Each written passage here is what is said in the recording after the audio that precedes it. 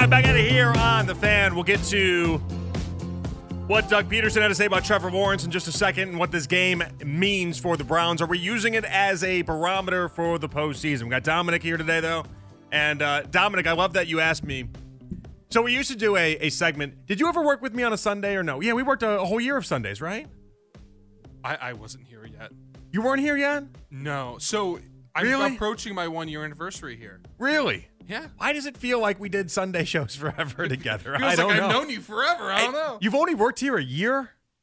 Not in, I think on the 16th. Oh my gosh. Mackenzie, how long you been here? It feels like I've only been here a couple months. Not a couple, okay? a couple? Too. Sorry. You guys are really about to When blow did my I mind start? here. I'm like, You. I've only known you for 2 months. How long have I known you? I Like, started in May. I mean, that's like 6 months, isn't it? That's a long Yeah. time, I think. Okay, that's half a year. You're at a year. Wow, it feels like you guys have been here forever. Okay, I had no idea. Anyway, I feel like I've known you for a very long time, Dominic. I know about your girlfriend. I know about your dad. I know about your what sports teams you like, what they don't like. When I was on Sundays, we used to do a segment called What's Streaming. The name of it was What's Streaming. Actually, we have sounders and everything. We used to have the whole thing up there. Don't worry about it if you don't. It is what it is. When I used to go through those, I used to tell everyone basically what I was watching all throughout the week. That was like what I was doing. But I started doing this night show, and I don't get to watch much TV at night because I'm here talking to you guys at night. And so usually I watch all these shows. I watch it with my wife, and then we kind of sit back, and I'll have games on, but then we'll also on the other TV, we'll be watching TV, and we'll be watching different sitcoms and things. And basically I love TV. I love TV in a very, very big way. So I'm always watching things, but I don't get to watch as many things now. And you asked me if I'd watch Bookie on HBO. And it is one of the things that we've squeezed in because there's not many things right now that are really on TV. Like we watch the new Frasier. We like that a lot. We watched this Bookie show. There's really not much, though, that we get to watch right now. I feel like the strike that was going on, I feel like now we're feeling the ramifications of it, where there's just not Big as much. time. Yeah, there's not as much new television right now. And maybe in a couple months that'll change. I hope in a couple months that'll change. A lot of shows got split in half worth of seasons. Yeah, that's awful, too. Yeah, not enjoying that. No, for the first time in the streaming world, it feels like we genuinely sit there on a Sunday night and we're like, I don't know what we're going to watch. We haven't had that. And the entire time that we've been in an arms race between HBO and Hulu and Netflix and Amazon and Paramount and everyone that's in this race, we've always had something we could go to. Past couple weeks, it's been like nothing. We watched the Squid Games reality show. We just finished that up. That was great. No, it was really good. I didn't like it as much as I like the actual Squid Games, but it was pretty close. It's pretty close. If you like Squid Games at all, you should watch it. I think you guys will enjoy it. But anyway, Bookie stars Sebastian Maniscalco. I can never say his last name right. I'm Italian. I can do it. You got it down. Yeah. You know what's funny? I have in my living room, we have 2 photos of downtown Cleveland, right? One is from a distance looking at like the main public square area and everything. The other one is a street view image of East 4th Street. Why it's East 4th Street is because when I lived downtown with my wife in our apartment that we lived in, we were within blocks of East 4th Street. So we spent a lot of time taking in different food on East 4th Street and spending time down East 4th Street. So it's got like a special place in our hearts, right? And so this photo is of East 4th Street, and it's got the comedy club, and Sebastian is on the actual marquee for it. Like it's like tonight. That's awesome. Sebastian Maniscalco or whatever the hell. Maniscalco. I can never say his name. Yeah. I can never do it. Maybe Bookie will teach me because I actually like him now. He's awesome. I've never seen his stand-up. I'm going to watch his stand-up. They're on Netflix. I know they are. And I've taken a lot of stand-up. I've never watched his stand-up because he's not a comics comic. And I'm not saying I'm a comics comic. Not in the slightest bit. I don't know what that means. Okay. There's your baseball player.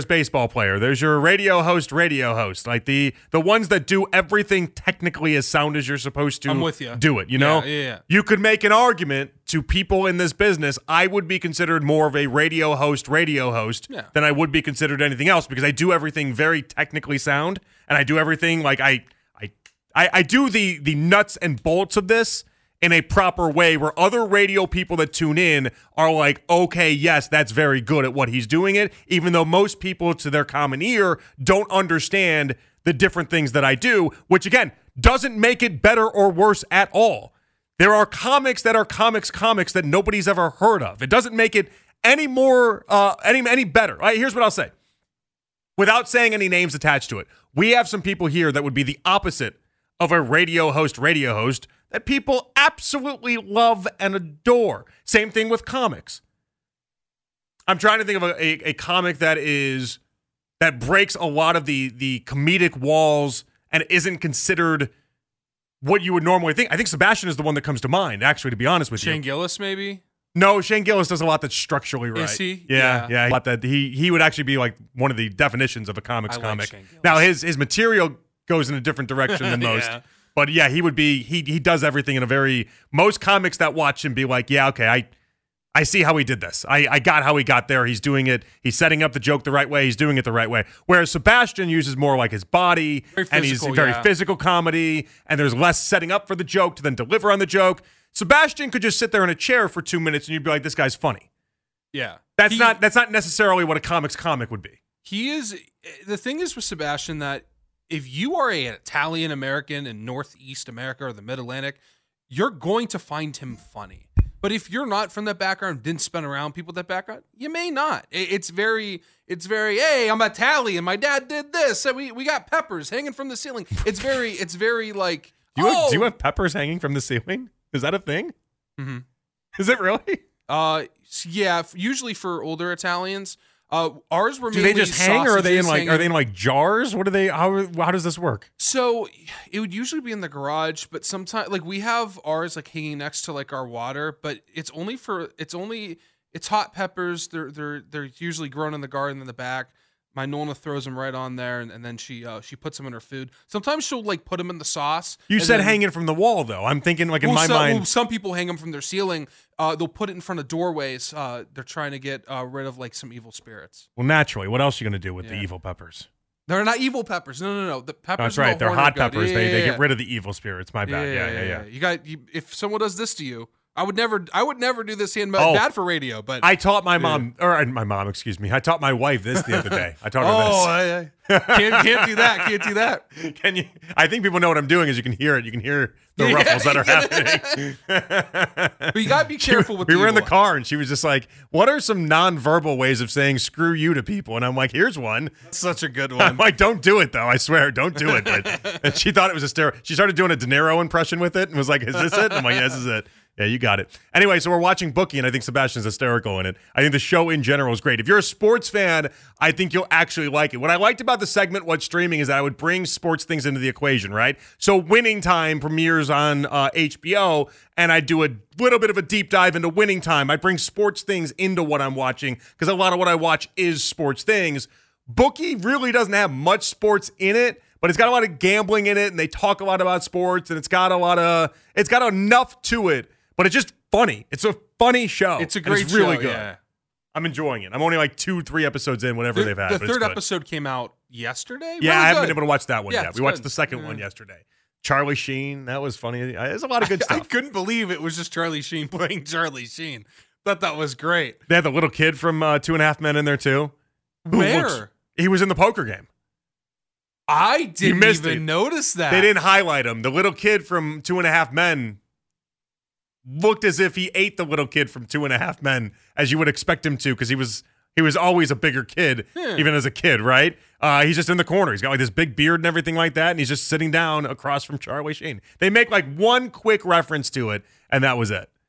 Yeah, I watched way too much 2.5 Men growing up, though. So great show. I wasn't missing that one. My dad loved 2.5 Men for some reason. Mine did too. Yeah, he loved it. It's funny. It's a good show. All right. Doug Peterson spoke today. Talked about Trevor Lawrence. Here we go. I mean, he's feeling good. We'll see. Kind of base it on medical staff, how Trevor feels, and if he can go or not. Would you guess questionable designation? Yes. So it'll be a game day decision.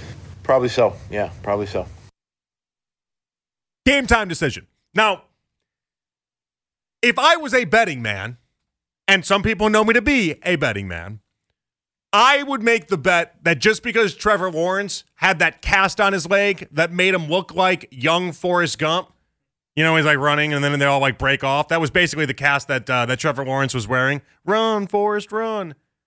Just because he looked like that doesn't mean I feel like that Trevor Lawrence is going to be sitting on this Sunday. I've just seen too many videos. I've been around this too many times. I would be shocked if Trevor Lawrence isn't playing on Sunday. Absolutely shocked. I think what's happening here is I feel like Doug Peterson is playing the game just because Kevin Stefanski started playing this game as well. Stefanski started it. Doug Peterson is just continuing it on, and I actually feel like it's detrimental to Kevin Stefanski at this point. When Stefanski said he wasn't going to name a starter on Monday, what he did was tell Doug Peterson, we're going to do this cat and mouse thing. I'm not telling you my starter, and you do with that whatever you may. And Doug Peterson has just since run with it. He's got no reason to tell us Trevor Lawrence is starting this game. He's making the Browns prepare as if both C.J. Beathard and Trevor Lawrence are going to be playing. And it is what it is. And by both, I mean either. Either or could be playing. And it just is what it is. Stefanski, I feel like, shot himself in the foot. Sometimes it's not always about the gamemanship of it all. But if one side's going to play that way, the other side is always going to play that way. Think about that if you play like Monopoly or any type of board game at all. If you set the rules very early on that you're going to be a stickler for them, you think all of a sudden when you want to break, they're going to go ahead and offer up double the price when you pass go and collect $200 because it's getting late in the game? Hell no, they're not going to do that. They're like, no, you've been a stickler about this the entire game. Same thing happening here. It wouldn't have surprised me if Kevin Stefanski on Monday said we're going with Joe Flacco. If Doug Peterson today was like, yeah, no, it's not a game time decision. Trevor Lawrence has been on the field. He's been practicing. He'll be the one playing. He got to a good spot. I'll be surprised. Even though Jacksonville has what I believe to be the room to, if they want, not play Trevor Lawrence, I think they will. I think they know how big this game is. But the question I have for you guys, 216-474 to below 92, should we use this game as a barometer for how we are going to look in the postseason? At first, I wondered if Sunday was a win and get in for the playoffs. I think we have more at stake than just win and get in. I think what's at stake on Sunday is this is the last game where you can take on a team that is going to be one of the top teams in the AFC. You still have Houston, and Houston is good, but Houston is not Jacksonville. Jacksonville's the last team we're playing that is in that upper echelon of AFC teams. And when I say upper echelon, I mean the Dolphins, I mean the Chiefs, that type of echelon, the top, the ones, the Ravens, the ones that can legitimately compete to be a number one seed. So let me ask you, 216-474-0092. I know it's a must win. I think Sunday is one of the most important games of the season, if not the most important game of the season. But should we use this game as a barometer for how we'll look in the postseason? Because if we win this one, even though I'll be on vacation next week, I think it might be a BOGO, a buy one, get one. We win this one, we win the Chicago one, and then when I come back, we're talking about how we can have an actual postseason run. Because if you beat Jacksonville, sky's the limit. 216-474 to below 92. We'll get to that and more. It's overtime with Jonathan Beadle here with you on The Fan. All right, back in here on The Fan. Before we get back to the Browns, Jonathan with a good poll at Tree Vaughn on Twitter says Mitch Hedberg. Mitch Hedberg is what I'm going for in that discussion. He is not a comics comic, but he's revered as one of the best comics of all time. Structurally, he does not pull it off the way that you think it should. What he does should not work, but you can't tell people what's funny and what isn't funny. Sebastian's that same way. You can't tell people what isn't funny. And Mitch Hedberg has some of the wittiest jokes you'll ever find. He does that very, very well. But yeah, that's a great poll there. There's nothing that he does. He doesn't do the monologue to set up the joke to then punch it down and then build up the joke to then punch it down and do all that. I got a 12-second joke into a completely different 8-second joke into a completely different 7-second joke into a completely different 8-second joke. In case you're just joining us, we were talking about Sebastian and what makes him so good. Now I won't even say his last name because I'm just scared to say it and get it wrong. Sebastian Maniscalco. Maniscalco. He's in Bookies. I like Bookies. I think it's a good show. HBO should send me free material and free swag for how much I support their programming and then prop it up on the airwaves. Nobody even knows this show. Nobody even knows this show exists, and I'm out here talking about how great it is. Oh, they do. Do they? Do the people know? They know now. You've also sent me multiple texts in between the break of peppers hanging from ceilings. So all from my parents. I'm learning things. Tell mom and dad. I can tell myself right now. Thank you. Yeah. Thank you for the education on that one. And the peppers look so dangerous. Well, the ones that are hanging next to the kitchen, those are the ones that if you that touch keeps them the and evil rub your spirits eyes, out? no, those ones will burn your soul. The other ones I think are almost like garage decorations at this point. They're just no longer food. They're just something different. I've never seen my parents. Only my grandma. Never see my parents like eat one of them or use them to cook. They're just there. You never wanted to try one out of just pure like, hey, what could happen? As a child, you never thought, let's try this? So I didn't grow up there. My grandparents lived there as a kid. Or when I was a kid. So like I didn't touch anything. My grandfather had one of those houses. It was like I'd be in the drawer looking for M&Ms and then I get yelled at and then I'm given an apple and 4 grapefruits and an orange. So it's like that's just how it was. At least they gave you apples and grapefruits and oranges. I guess. My grandfather always cutting oranges. That guy. I love that. I'd fit in really nicely there. So one time, you guys know I'm from Chicago, and so people in Chicago where they vacation and where they go to, a lot of them have like summer homes in Indiana, and it's right off Lake Michigan right there. But Indiana is where a lot of people go. I didn't have a summer home. That's not what I'm saying. But I had a friend, my very best friend growing up in life. He had a summer home, and he was Mexican, and so like his dad always had. I went to his summer home, and his dad had these really hot peppers and hot chilies around. And I remember I was maybe like 10 years old or something, right? And again, this is my very best friend in life. You know, until I turned like 15 or 16. He's still a good friend of mine, but people move away. It is what it is, right? But growing up, this is my very best friend. He was the one that actually got me really invested into Joey Harrington. We both became really big Joey Harrington fans at Oregon and thought that he was going to be the greatest quarterback ever, and then just completely missed. We still text and laugh about it to this day. So I go to their guest house, and their dad, Chicago police officer, big, tough guy, right? But like a really smart, really just nice, awesome human. At my wedding, for instance, is one of those people that you see there and you just start to like cry and tear up like, wow, he knew me when I was knee high to a duck, and then here we are, right? One of those type guys. And he gave me one of their like really hot peppers that they had. But I was like 7 or 8, and they had this big jar of peppers, and he goes, "These aren't for you." And I said, "To hell they aren't." And he's like, No. Listen, I'm a little white kid, right? And so he used terms that are what it was, and he'd be like, "They're not for you, buddy. Trust me, they're not for you." And I'm like, No, that's not fair. I want one of these peppers. And I think he knew looking back on it, he was baiting me to eat one of these peppers. He goes, "All right, fine. You want it. You can go ahead and have it." Marched over there, and I went and I grabbed that pepper, and I wasn't able to eat food for 24 hours. I mean, that thing killed me. It absolutely destroyed me. And he laughed so hard. Moment I bit into that thing, he laughed his ass off. He thought that was great. And I'm like, yeah, like that's what little kids do. You can't tell little kids don't eat the hot pepper. You're not going to like it, and then them not eat the hot pepper, which is surprising to me, Dominic, that you at some point in your life, you just, all right, fine, Grandpa, I'll take the orange and not eat the hot pepper. That's amazing to me. I didn't have that in me. It was unspoken. It was one of those things like it's in the kitchen. It's in Nolna's kitchen. You don't touch what's in that kitchen unless you're given permission. And like when I got in high school, it'd be like, oh, it's gonna hit you with one of those spoons that they stir the sauce with. No, not the wooden spoon. The wooden spoons. Oh, it has the hole in the middle of it, so it catches air. Yeah. That's exactly what it's for. It's terrifying. Aerodynamics. It's just how do we get more speed behind this thing? But see, my mom never used it on me, but boy, was I scared that she was going to. It was always the threat of them using it. It was never the idea that they would use it. It was always the threat of it.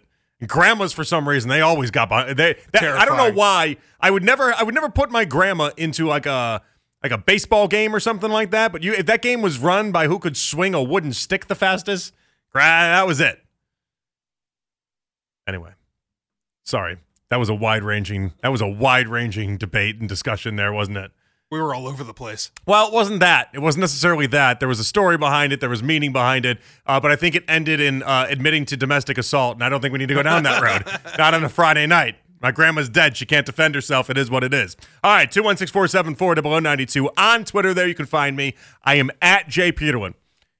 Should we use this game as a barometer for how we are going to look in the postseason? That's what I'm thinking of. From a win-loss perspective, I think the win solidifies us in a way that is meaningful. But for me, it means more than that. I don't know if Trevor Lawrence is going to play or not. I have a feeling that he will. Jacksonville's got a bunch of injuries themselves, but they've won 8 games. They're in the same spot as the Chiefs right now as far as their win-loss record is concerned. They have a top 10 scoring offense, better point differential than we have. If this isn't a playoff team, then I don't know what is. And I would take it a step further. I would say this team isn't just a playoff team. They're in that upper echelon of playoff teams. They're living in the high society of the Chiefs, of the Ravens, of the Dolphins. They're in that category of teams. And because they're in that category of teams, I feel like we have to give them that respect, where if we win this game, we also get the respect attached to winning this one as well. When we beat the 49ers, people were walking around, and it was Moody missed the field goal. It was what it was. You can make an argument Shanahan actually put Brock Purdy in position to win that game, but that's for a different day. When we beat the 49ers, we were walking around, puffing our chest out, feeling good about ourselves. That was a big-time win. Why wouldn't the Jacksonville win be any different? I know we all love C.J. Stroud, and I know we all think the world of C.J. Stroud. Jacksonville is a tougher team than the Houston Texans are, and for my money, it's not even close, especially with the Texans having Tank Dell and that injury, their rookie wide receiver that's been awesome with C.J. Stroud. 216-474 to below 92. For me, we got 2 auditions for the postseason. Am I putting the cart before the horse? Maybe just a little bit, but it's fun. Let's do this. It's a Friday night. I want to know where we sit relative to the rest of the postseason teams, and Jacksonville is the best they're going to play for the rest of the year. We can't call up Mahomes and the Chiefs and get them on the schedule. We can't dial up the Dolphins. It just doesn't work that way. This is our best shot to see where exactly the Browns stand. And if they can hang, then I don't see why we have to put any barriers on us as a postseason team that can compete. If they don't hang, then maybe we need to do, as Kanye once advised, drive a little slow. Drive slow. Feels like this is as big a stakes as we get for the Browns, though. See the wins against the 49ers that you have to look back on so fondly of? You know, last week, the Browns defense, I thought, went to zombie land. I don't know what happened to them. That's not Joe Flacco's fault. That's not the Browns' fault either. It was just, was it as bad as people said? Maybe not. But it still wasn't their finest moment. Give me one good game. Show me what all of it pieced together can look like, and give me some hope that we're not hanging on for what is going to be a swift and quick death in this postseason. Tell me if I got to pull the plug before we ever get to that point. And that's why this weekend is so important. If we hang, then it doesn't matter if we play like we have one arm tied behind our back the rest of the way. I saw us be great, and that means that we can get there at any given point. But the 49ers wins, the Bengals win when Joe Burrow started back in week 1, the big wins that we have, they're not as big when Joe Flacco wasn't the starting quarterback. We had to reassess these things as, was it in the, it's almost like AD, BC, before Christ, after death. It's like, are we, what era are we in? Are we in the before Flacco era or after Flacco era? Because anything in the before Flacco era doesn't count the same way as now the after Flacco era. It just doesn't. Al Saunders called in the morning show. I didn't get a chance to talk about this yet. Al called in. I think he was just on a drive. By what I heard, he was just driving through the city of Cleveland, heard with them talking about the Browns and said, I need to call in. Fantastic. All right. Here was Al Saunders on what he thinks about this weekend's game. If you lose next week, it won't be because of Joe Flacco if he starts. You better start paying attention to the defense. That's from a coach that's coached 38 years in the league and 50 years in coaching is, eventually really good coordinators. And I love Jim Schwartz, and that was a great move to get Jim, and those guys are playing lights out a lot of the times. But eventually, really good coaches in the league, they catch up to the wide nine techniques and the pressure schemes, and all of a sudden they realize, hey, you got to run the ball downhill to get outside. You got to pitch the ball off of the line of scrimmage to the wide. It's about pressure. It's about penetration in the run game, and you're going to get one-on-ones on the outside, and you're going to make some big plays up the field. And the defense is starting to show some leaks right now, and a good offensive coordinator is coming up again next week, although they don't have their quarterback. But you better get a quarterback in there like Joe Flacco that's not going to turn the ball over. I know he had that one bad ball at the end of the game, but he's going to protect the football. The thing you're going to eliminate with having Joe versus DTR, and it's an argument that some of you callers have made, the thing in the run game you're probably not going to have is the option game and the game that allows him to throw a run based on the defense.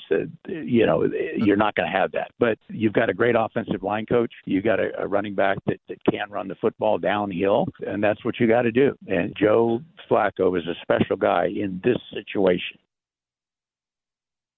I agree.